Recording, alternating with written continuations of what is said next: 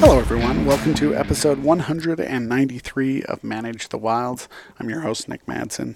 Today's topic, we're going to be talking about the changing of the climate and how it affects big game. What's going to happen to them? I don't care about the political side. We can discuss that, not on the podcast because I don't care, but we can discuss that some other time. But what I want to know is, as researchers and scientists have been studying the warming of the climate, and we know it's happened multiple times because there's been multiple ice ages and multiple warming periods. So we know it's going to happen again, just because given that history, it's done it before, there's a good possibility that's going to happen again. What's going to happen to these animals? And are they going to be able to change and adapt? There's a species that possibly in my lifetime may not be able to be hunted here in Utah. Now, you could say that's hyperbole, and that is a possibility that I can be making that claim. But we know moose here in Utah are at the southern extent. Their latitude is so low that it's so warm for these moose that they have just not adapted or evolved to be able to handle these hot temperatures. So when they come this low in latitude, it's just really difficult for them. And so Utah, being the southern extent, is one of those groups that researchers can watch to see how the changing of the climate is going to affect these animals into the future. So one of the challenges these moose face is the hot weather. They're just not adapted they're not a hot weather species. They need really cold temperatures, and the colder, the better for them oftentimes. The other thing they're really affected by is parasites. So ticks, lice, those type of things really play a big part in cows and calves, especially calves. And the more those ticks are killed due to cold weather and those lice due to cold weather, the better off they are. So this is the southern extent.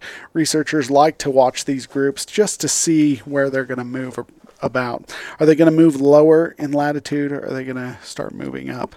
So when collars are placed on animals, people oftentimes will think, well, they just care about movement. Are they going from Utah to Idaho? Or are they going from one mountain range to another? And in reality, there's so much more data that as we comprehend movement and start to ask the right questions, there's so much data out there available that we can start looking at them. One of the areas that they're looking at is how the changing of the climate is going to affect these animals on the outer extent of where their home range is. So Utah being the southern extent for moose, they are the bottom that you're going to see. Now your main group is going to be higher in latitude. They're going to be north. So you're looking at these, I guess I use the term fringe animals. Fringe animals are important to watch, whether they are the southern extent, northern extent, highest elevation, lowest elevation. Like, you want to look at these groups that are on the outside, just barely pressing those boundaries, testing the waters. How are they going to do? And that is where you're going to start seeing your biggest indicators of how the changing of climate is going to affect these animals. So the warmer that it gets, your collar data is going to start showing that these animals are not traveling as far south. They're not going deeper into that latitude, getting close to the equator. They're not going to go down to New Mexico and Arizona. They're just not going to. They're going to start moving north. First, they're in the middle of Utah.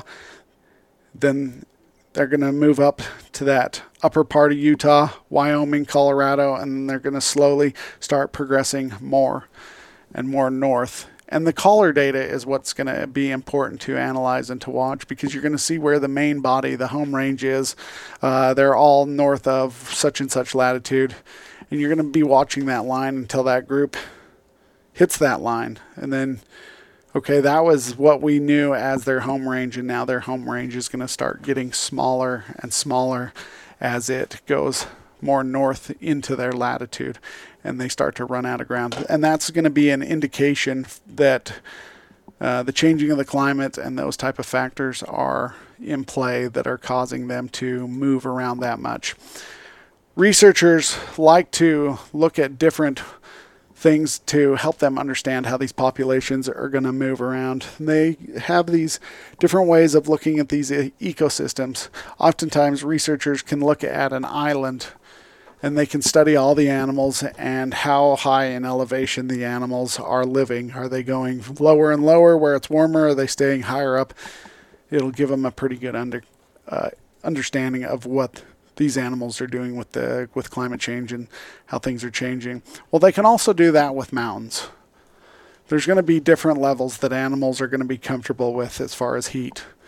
When it gets deep into the summer, they're going to go higher. When it gets into the winter, they're going to go lower. And they're going to start watching the extents. Are they going to go to the very tops of these peaks? Or are they going to be a little bit lower? And then in the winter time, are they going to drop all the way to the bottom? And then you'll start looking at where these animals are fitting on the mountain and within these islands. And it'll give them a pretty good understanding. And you're not going to see big numbers. You're not going to see within islands and mountains, you're not going to see numbers like, oh, it's dropping 3,000 feet less than it did last year. Obviously, you're not going to see that. It'll be like 50, 60 feet. And it'll be so small and so incremental that it'll be difficult to see. But over 5 years, 10 years, 20 years of data, you're going to start to see, hey, we monitored these guys and they were at this elevation. We're monitoring them now and this is where they're at. And you're looking at those fringes because they will give you a very good indicator of how well these animals are dealing with climate change. So within my kids' lifetime or my grandkids, are there going to be animals that used to be here in Utah that because how warm it is, they're no longer here? That's a good possibility. I mean, there's animals that are dying off constantly just due to disease or other predators, cats, whatever. There's birds that are constantly being killed that we'll never be able to get back. And so there is a possibility that things like moose will no longer be here in Utah. And all the points and tags that everybody's saving up for, they're no longer going to be able to hunt them here in Utah because we can't keep that population where we want them. Then you're going to start seeing the effects of elk and deer. Are there going to be some effects there? Of course there is.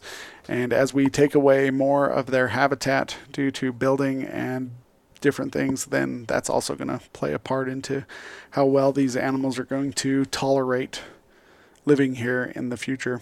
All right, guys, that's all I got for today. Have a great day. Stay wild.